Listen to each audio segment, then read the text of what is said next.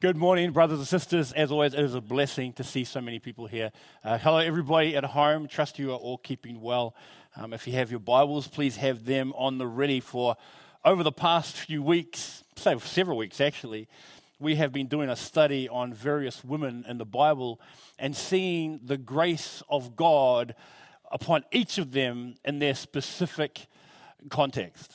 Whether Leah and the journey for her to discover her true identity and going beyond the love of a man or the bearing of children, whether Jochebed and her joint venture of stepping out by faith with the things that were in her control, but also trusting in the Lord with those things that were beyond her control.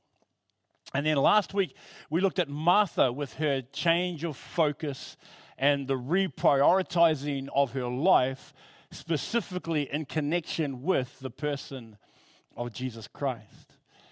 Now, we could spend numerous Sundays looking and studying the various women in the Bible and draw lessons from God's grace upon each of them. Whether it's the Syrophoenician woman of Mark 7 that referred to herself as a dog and that she would eat the scraps from the master's table, or Anna in Luke chapter 2, while as a widow of 84 years remained in the temple serving God in prayer and fasting while she awaited the arrival of the redemption of Israel, the Lord Jesus Christ. We can look at, say, the woman with the issue of blood in Matthew chapter 9, that she had suffered for 12 years, who, when she touched the hem of Jesus' garment, was not only healed completely, but caused Jesus to stop in his tracks, because there was something about the touch that she made, that touch of faith, that earned his recognition.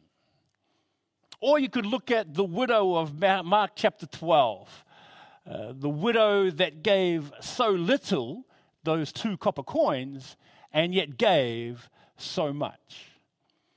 These lessons of humility and perseverance, of patience and commitment, of conviction and faith, and of trust and generosity are all possible because of the grace bestowed upon each of these individuals. These 4 women referred to here was directly in connection with the grace bestowed upon them in their meeting with and being ministered to by the person of Jesus Christ, who is to be and must always be our focus. And I would like for you at some stage to look at the various women in the Bible or the various men of the Bible, but I would like you, for your own personal study, to have a look at how God deals with people. People who are told in Scripture who are just like you and I, who have the same weaknesses, the same failings, and see the grace of God upon each of them. And you'll be surprised what the Lord will reveal to you about yourself in those studies. And so today I am going to look at one more woman in the New Testament, most probably bringing this series to a close for now. But we're going to look at one more person in the New Testament, a woman where we see the greatness of Jesus as he reveals once again God's grace upon her. And that's found in Luke chapter 7, verses 11 through to 17. So if you'd like to bow your heads, and we'll open in a word of prayer. Father, as we have sung this morning, that it is Christ and him alone who is the cornerstone of our faith. That it is him and him alone that we are to have our eyes upon. That it is him and him alone that has taken us from darkness and brought us into your marvelous light. And now we pray this morning as we look into your word, you will reveal the person of Christ to us again, him and him alone. That everything that is distracting us, everything that is burdening us, everything that takes our eyes off you will be put to the side so that we might see you in all your majesty and in all your glory, and that you in turn will speak to our hearts. Father, we lay ourselves before you now and ask that you will have your way with us. Please speak to our hearts. In Jesus' name we pray. Amen.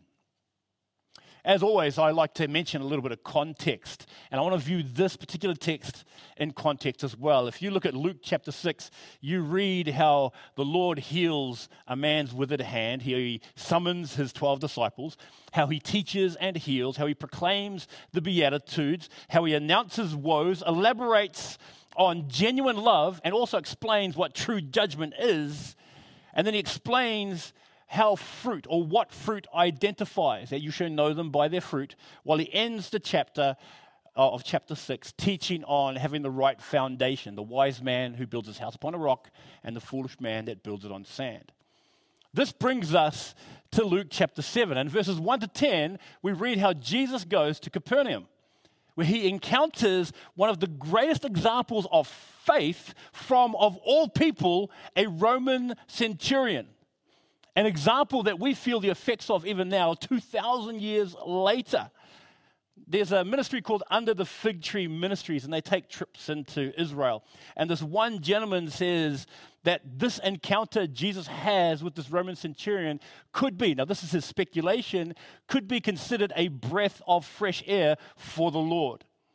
The reason being is that the very people who are supposed to get it, the very people that have an insight into what the Lord Jesus is doing or what God's plan is supposed to be, the very people that should understand who Jesus is and what Jesus is doing, the Pharisees, the religious leaders, the Sadducees, those people that should see Jesus, recognize Jesus, and align him with the scriptures, didn't see a thing. And so Jesus sees a man, a Gentile, a Roman centurion who recognizes his authority, who recognizes his power, and says, you don't even have to come to my house. You just say the word, and I know that he'll be healed because I'm a man of authority, and if I say a man to do this, and he'll do it. And that's why Jesus was astonished, marveled at this man's faith. And so he's like, wow, that's quite amazing to think that this faith which pleases God, according to Hebrews 11:6, is what a Roman centurion demonstrates for the Lord. And it is from here that Luke jumps to our text today. He goes from Capernaum to Nain. Now, Nain is a pleasant, beautiful place with rolling green fields, with rolling hills and green fields. And according to the map, it's roughly 35 to 40 kilometers southwest of Capernaum. Nain means pleasant or beautiful, which could also describe, to an extent, the way Jesus would be feeling after having this experience with the centurion. Once again, that's my speculation. I'm not saying that's what it is. But that's a fair walk that he's doing. And this is what brings us to our text today in Luke chapter 7, verses 11 and 12. Read with me if you have your Bibles open. Soon afterwards, Jesus went to a town called Nain, which means pleasant. And his disciples and a large crowd went along with him. As he approached the town gate, a dead person was being carried out, the only son of his mother, and she was a widow. And a large crowd from the town was with her. So we have Jesus and his disciples along with a crowd that are journeying with him, and they're heading into the city. At that same moment, another crowd of people are exiting the city, but this is a somber procession. As the crowd leaving this place called Pleasant, we're experiencing a moment that could be considered something far less than pleasurable. This is a funeral procession led by a dead boy on a mat, carried by others, and followed by a mother grieving the loss of her only son. Now, it's standard practice in this culture that when a person had passed away, unlike today where we wait a few days before we have the burial, they would, as soon as the death happened, would wash the body, would wrap it, put it on a mat, and then transport it to a tomb where they would prepare the body for burial in the tomb with the necessary spices for burial. But these spices were to promote decay, not preserve the body. This was to promote decay. So this young man had just died. The mother has just washed her dead son. She has just wrapped her dead son. She's just placed her dead son on a mat and is now behind him while this entourage is being led by a dead boy, and the mother is right behind him experiencing loss, experiencing grief over this and another loss. Because this man had just died, she's probably taken him to be buried with his dad. This is loss upon loss, because as we're reminded in verse 12, she's already lost her husband. She's a widow. Her heartache would have been overwhelming. And it is here we see the first act of God's grace upon her. Like Leah, who existed in a loveless marriage in Genesis 29, like Moses, who was drawn to a burning bush in Exodus 3, like the children of Israel who were in their misery and in their chains crying out to God in Exodus 3:7, we read these three things in these three instances, that the Lord saw them in their need. The Lord saw them in their hurt. The Lord saw them in their cry.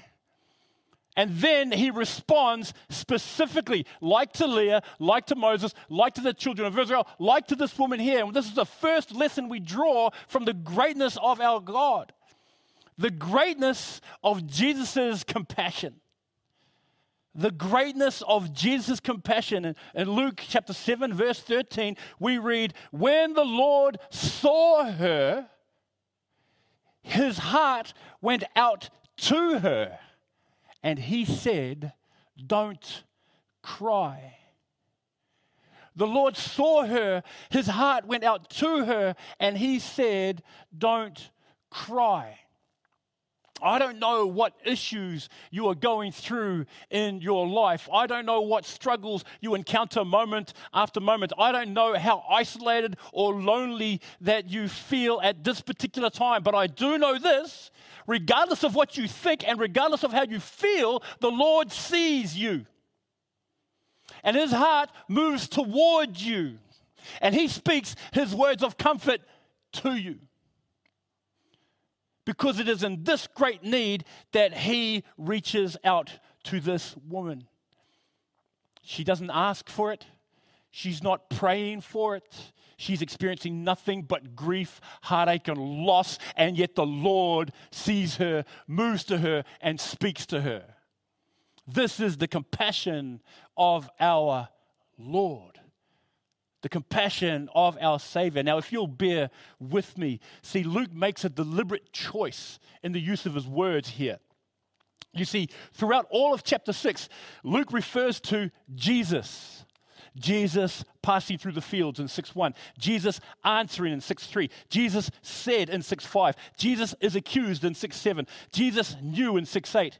We can see in chapter 7 that Jesus had finished in 7:1, or how Jesus heard in 7:9. Even in today's text in verse 11, we read how it was Jesus who entered the city of Nain. But here in this verse, here in this moment of loss and grief, in this moment of heartache, we read that it is the Lord who saw. That it was the Lord who saw her, and that it was the Lord's heart that went out to her, and that he was moved with compassion for her. That it was the Lord who approached her, and the Lord that spoke to her these words, don't cry. You see, Jesus gives the implication or gives the inference that we're looking at a relational God, someone who knows our name and whom in Jesus Christ we know his name too. That through Jesus Christ we can call not only friend, but we can cry out, Abba, Father. He knows our name, we know his name. When it refers to Lord, it speaks to his authority. It speaks to his power. It speaks to his sovereignty. It speaks to how he knows and is control of every situation that he comes across. And so it is not Jesus who comes to her. He approaches her as Lord. Because it is in the Lord Jesus Christ she has hope. It is in the Lord Jesus Christ she finds life. It is the Lord Jesus Christ where we receive purpose. It is in the Lord himself, and it is the Lord that speaks to this woman here. The Lord Jesus in saying the right thing and at the right time. In this case, these two words, don't cry, which may not have meant anything. But I do know this, that when the Lord speaks, things happen. We read in the scriptures how he spoke to the storm, peace, be still, and it stopped. We read in the scriptures how God created in the first chapter of Genesis that he spoke and the universe came into being. We know that he can speak order into chaos. We know that he can speak peace into trouble. We know that he can speak life into death. I read in Proverbs chapter 10, verse 11, it says, the mouth of the righteous is a fountain of life. And when that righteous person is Jesus Christ, wow, the mouth of Jesus Christ is more than a fountain of life. It's a fountain to life eternal. I read in Proverbs 15, verses 1 to 4, and you read in James chapter 3 about the power of the tongue. But in chapter 15, verses 1 through 4, you just take the first half, and I've got it up there. A gentle answer turns away wrath.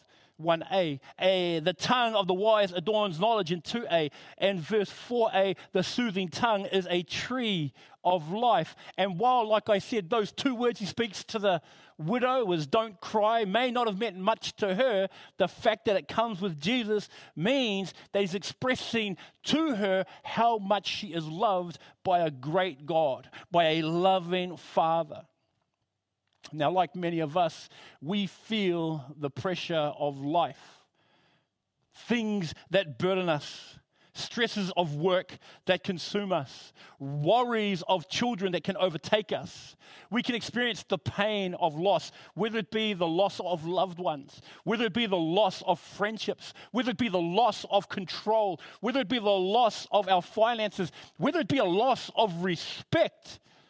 When these things happen, when we experience such loss, this springs to the forefront of our mind and it clouds everything that we think and everything that we hear and everything that we look to. It's where we can't even see or hope to see that the Lord is in whatever's going on. That in that need, in that grief, or in that worry, like Leah, like Moses, like the children of Israel, like this widow, the Lord sees and his heart goes out. For this verse is a summary of God's heart in the gospel. Because we read in the scriptures how we cannot save ourselves from sin. Why? Romans 3:10 and 3:23, that there are none righteous. No, not one. For all have sinned. You've sinned and I've sinned, and we all fall short of the glory of God. And because we're in that state, we are by nature as sinners children of God's wrath, according to Ephesians chapter 2, verse 1.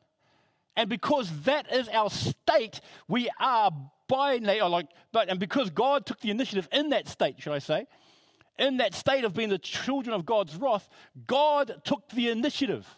He saw our need. He saw we were condemned to an eternity in hell, separated from him. But we also read this.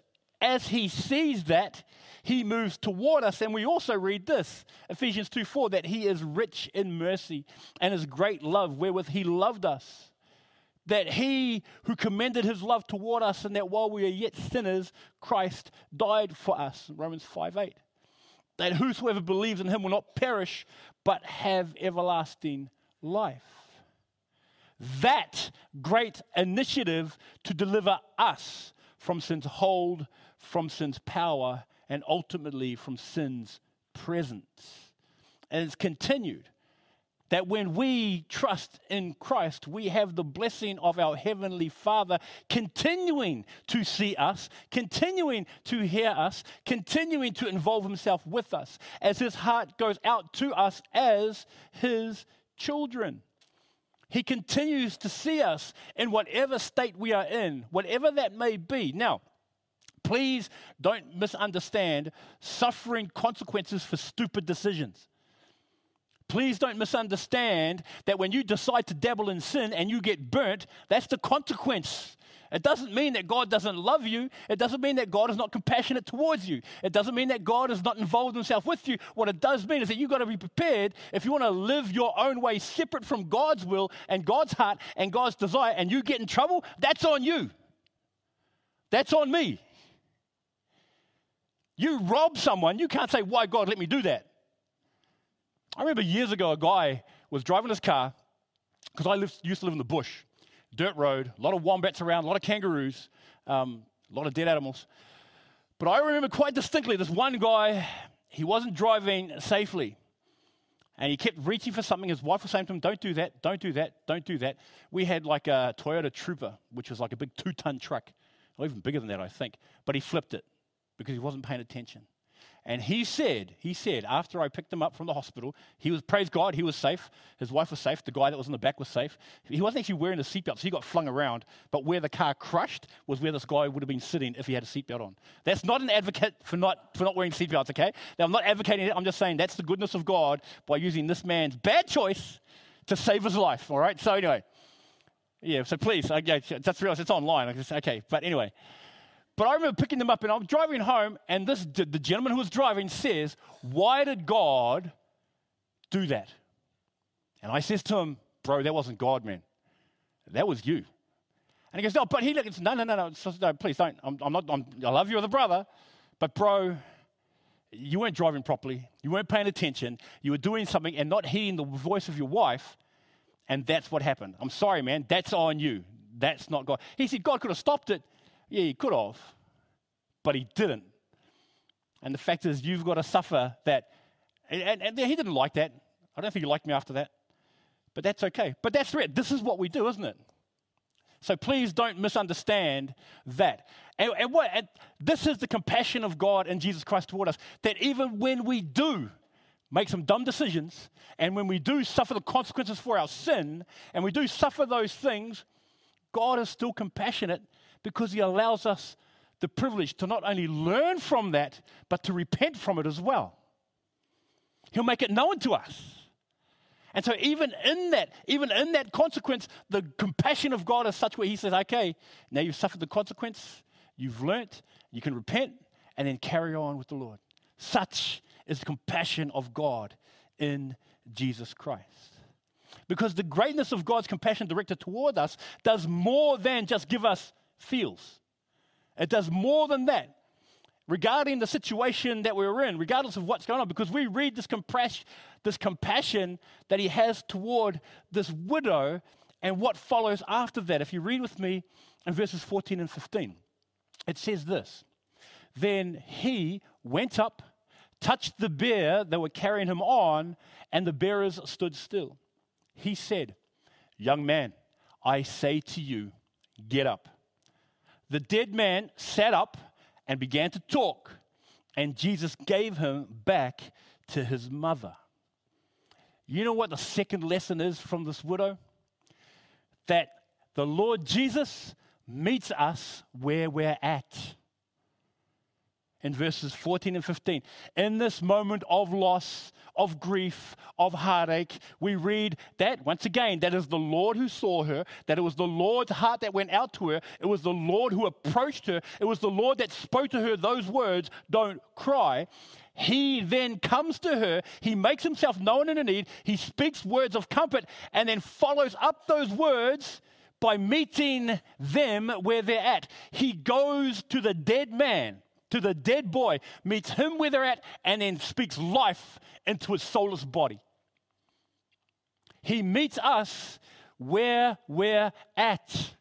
This is what grace is. This is what grace does. This is the loving heart of God that speaks directly to the soul that is hurting. We define grace as an undeserved kindness that cannot be earned, bought, or forced. So here we see the Lord Jesus meeting them where they are at and raising them up to the glory of God the Father, to a place where life is restored.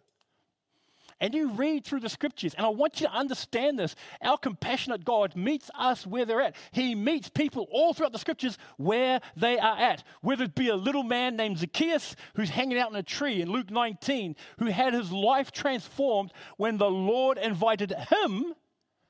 Well, actually, no, the Lord didn't invite him to a meal. He invited himself to a meal at Zacchaeus' place. But he met Zacchaeus where he was at. You read how Nicodemus, the Pharisee, who stole away for a late night meeting with the Lord Jesus himself, and the truths of God were revealed to him in John chapter 3. Now, granted, Nicodemus went to him, but you notice the way the Lord Jesus interacts with him. He meets Nicodemus where he is at.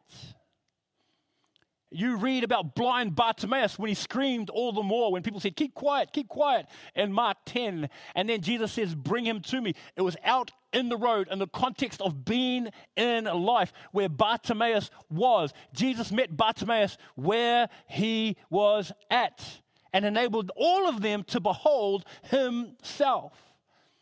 This is the Lord meeting them where they were. And it resulted in them receiving sight, granted revelation, and having their lives transformed. Or in this case, with the widow, having life restored where there was death. For each of us, whatever we're going through, once again, whatever hardship we're experiencing, whatever trial, whatever obstacle, whatever thing, the Lord chooses to meet you where you are at. When we read in Revelation chapter 3, verse 20, what do we read? Verse 20, it says, I stand at the door and knock. If any man hears my voice and opens the door, I will come in. I will meet you where you're at. I will sup with you and you with me. He meets us where we're at. So even when you're feeling isolated, it is the Lord's grace that comes to you and meets you in that isolation. When you're feeling hurt, it is the Lord's grace that comes to you and meets you in that hurt. The problem is, like the widow at times, like all of us, we can have our vision clouded because of our circumstances, and we fail to feel the tap on the shoulder, the prompt of the Spirit, the hearing of God's word, the ministry and the peace that passes all understanding, because we're clouded with everything else. And it's in those times, and I've always remembered Steve Courtney, one of the elders of my church back in New Zealand, a man who was very influential in my life. But I always remember this, and I think this is a good lesson for us to learn, as regards being honest with God. Being honest with Him. Lord, I'm having trouble. Lord, this is hard. Lord, please help. Lord, I don't want to read my Bible. Lord, I don't want to reconcile with my husband. Lord, I can't stand my kids. Being honest with God, so then He in turn will meet you where you are at. And then He changes the heart. He changes the mind. He transforms us to be more in the image of His Son. And so with what we have here, as Jesus comes and meets her where she's at, we see what happens. Oh, I'm still carrying on the same thing. See, it's coming up to 2 months since camp has ended. And I heard this from Nick's study. And some of you may have fallen back into the slow grind of doing life, of just going through the motions, of getting up, going to work, etc., etc., etc. You go to church and all that sort of stuff. And while it's a poor comparison, we might have felt that we have lost, or our spiritual life has died to some degree. We might find that our spiritual vitality or our excitement about the things of God that happened at camp might have started to dwindle off because other things have crowded it. This is where we need to get back to the basics of our relationship with Jesus Christ. We need to have Him awaken our souls. That it is the Lord who breathes life, that is the Lord that restores, that is the Lord who is moving, so that in each of our hearts, approaching us as individuals as well as the church, to awaken us and allow us to do what He has called us to. If you read in Ezekiel chapter 37, verse 3, this is the response when Ezekiel cries out and asks of the Lord, when the Lord asks of Ezekiel, should I say, can these bones live? And the Lord continues to say this. he says, this is what the sovereign Lord says to these bones. Make note of these words. I will make breath into you, and you will come to life. I will attach tendons to you and make flesh come upon you and cover you with skin. I will put breath in you, and you will come to life. Then you will know that I am the Lord. You see, the advantage we have over this widow in her context is this.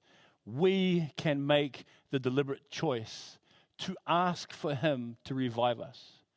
We can cry out in our desperate need. We can ask for him to soften our apathetic hearts. We can ask for him to stir up our complacent souls. We can ask for him to take our eyes off things of this world, the shadows that we read about last week by John Piper. We can ask for our commitment to be reinvigorated. We can ask for that which dampens our relationship with him to be revived. Because of his love for us, he desires us to experience the greatness of living in abundance, of living in Christ, to have his God-breathed word fill us. His God-breathed word that are full of his divine promises to establish us for our heavenly calling. And in so doing, we are granted the same privilege that this widow experienced as well. To just, my third point, be in awe of Jesus. To be in awe of him. Because, once again, in the moment of loss, in the moment of grief, in the moment of heartache where the Lord sees and whose heart went out to her, when the Lord approached her and spoke those words, don't cry, as the Lord goes to her and makes herself known, he speaks words of comfort and follows up those words by meeting them where they're at. Of course, the natural response would be just to be in awe of the works and of the words of grace. That's what they were witness to. We read in verses 16 and 17, they were all filled with awe and praised God. A great prophet has appeared among us, they said. God has come to help his people. This news about Jesus spread throughout Judea and the surrounding country. When was the last time you stopped, meditated, and stood in awe of the overwhelming greatness of God? When you ask, like the psalmist, what is man that you care for them? Mere mortals that you think of them. I mean, think about that. The psalmist, David, writes the greatness of who God is, and he goes, what am I? Who am I that you would know me? We sang that. We sing it. That the greatest king would welcome me. To be in awe of such things places us in the right perspective of who he is and who we are in connection to him. When have you just sat in the presence of God and thanked him for what he has done? Thanked him that you are his child. Thanked him that he took upon himself what you and I deserved in judgment. Whenever you just sat there and said, thank you, Lord, for my wife and for my children. The other day I was with Emily and she was just walking. I was in the kitchen. She walked past with her walker and I just stopped. And I remember Auntie Milan telling me this. And she says, Auntie Milan and a few of the other aunties here at church just says, whenever they see Em, she says, that's our walking miracle of what God has taken her through. That is our walking miracle. And I sat there and I saw my wife and I just said, thank you, Lord. I was moved because I looked at her and thought, this is the miracle of God in her. And you get so accustomed to it that you completely forget the greatness of God's love demonstrated in someone like my daughter or in my wife. That's a miracle my wife even married me. It's a miracle that my wife is still married to me. I praise God for that. Just for you to enjoy, to spend time looking at the Word and being overwhelmed by God's goodness, to be in awe of God's heart that is revealed, of God's mind that is revealed within the Scriptures, to be in awe of that. Whenever you just sat there and being in awe of God, to praise God from the rising of the sun, each morning is a new day to serve Him. Each morning is a new day to get to know Him a little bit better. Each morning is another day to serve Him and to thank God for that. to appreciate what God has given, not only in our salvation, but in everything else afterwards. To be in awe of him. It's what makes Psalms so amazing to read. I put it up there, and I've only just put an excerpt, but read this. Psalm 57 is a demonstration of such things. He says, I cry out to God Most High, to God who vindicates me. He sends from heaven and saves me, rebuking those who hotly pursue me. God sends forth his love and his faithfulness. I am in the midst of lions. I am forced to dwell among ravenous beasts, men whose teeth are spears and arrows whose tongues are sharp swords. Verse 5, be exalted, O God, above the heavens. Let your glory be over all the earth. They spread a net for my feet. I was bowed down in distress. They dug a pit in my path, but they have fallen into it themselves. My heart, O God, is steadfast. My heart is steadfast. I will sing and make music. Awake, my soul. Awake, harp and lyre. I will awaken the dawn. I will praise the Lord. I will praise you, Lord, among the nations. I will sing of you among the peoples. For great is your love reaching to the heavens. Your faithfulness reaches to the skies. Be exalted, O God, above the heavens. Let your glory be over all the earth. This is but one of the numerous portions of Scripture that speak to the greatness of our Lord. A psalm that for us is fulfilled in the person of Jesus Christ. He who saves us, he who delivers us, he who vindicates us, he who has taken our sin, he who has made us new, he who has done all so that we might have an eternity with our God and with our Savior. To be in awe of him. This is the challenge, and you can't help it if I could see that greatness. Just imagine what God would do in all of our hearts to reprioritize our lives, to reprioritize and value him truly above all else. To be in awe of him who made the blind to see, who made the deaf to hear, who made the mute to speak, who made the lame to walk, who raised the dead, who healed the withered hand. This is the Lord who saw us in our need. He saw us when we were lost in our trespasses and sins, who was moved with compassion to adorn himself in human flesh in order to meet us where we are at.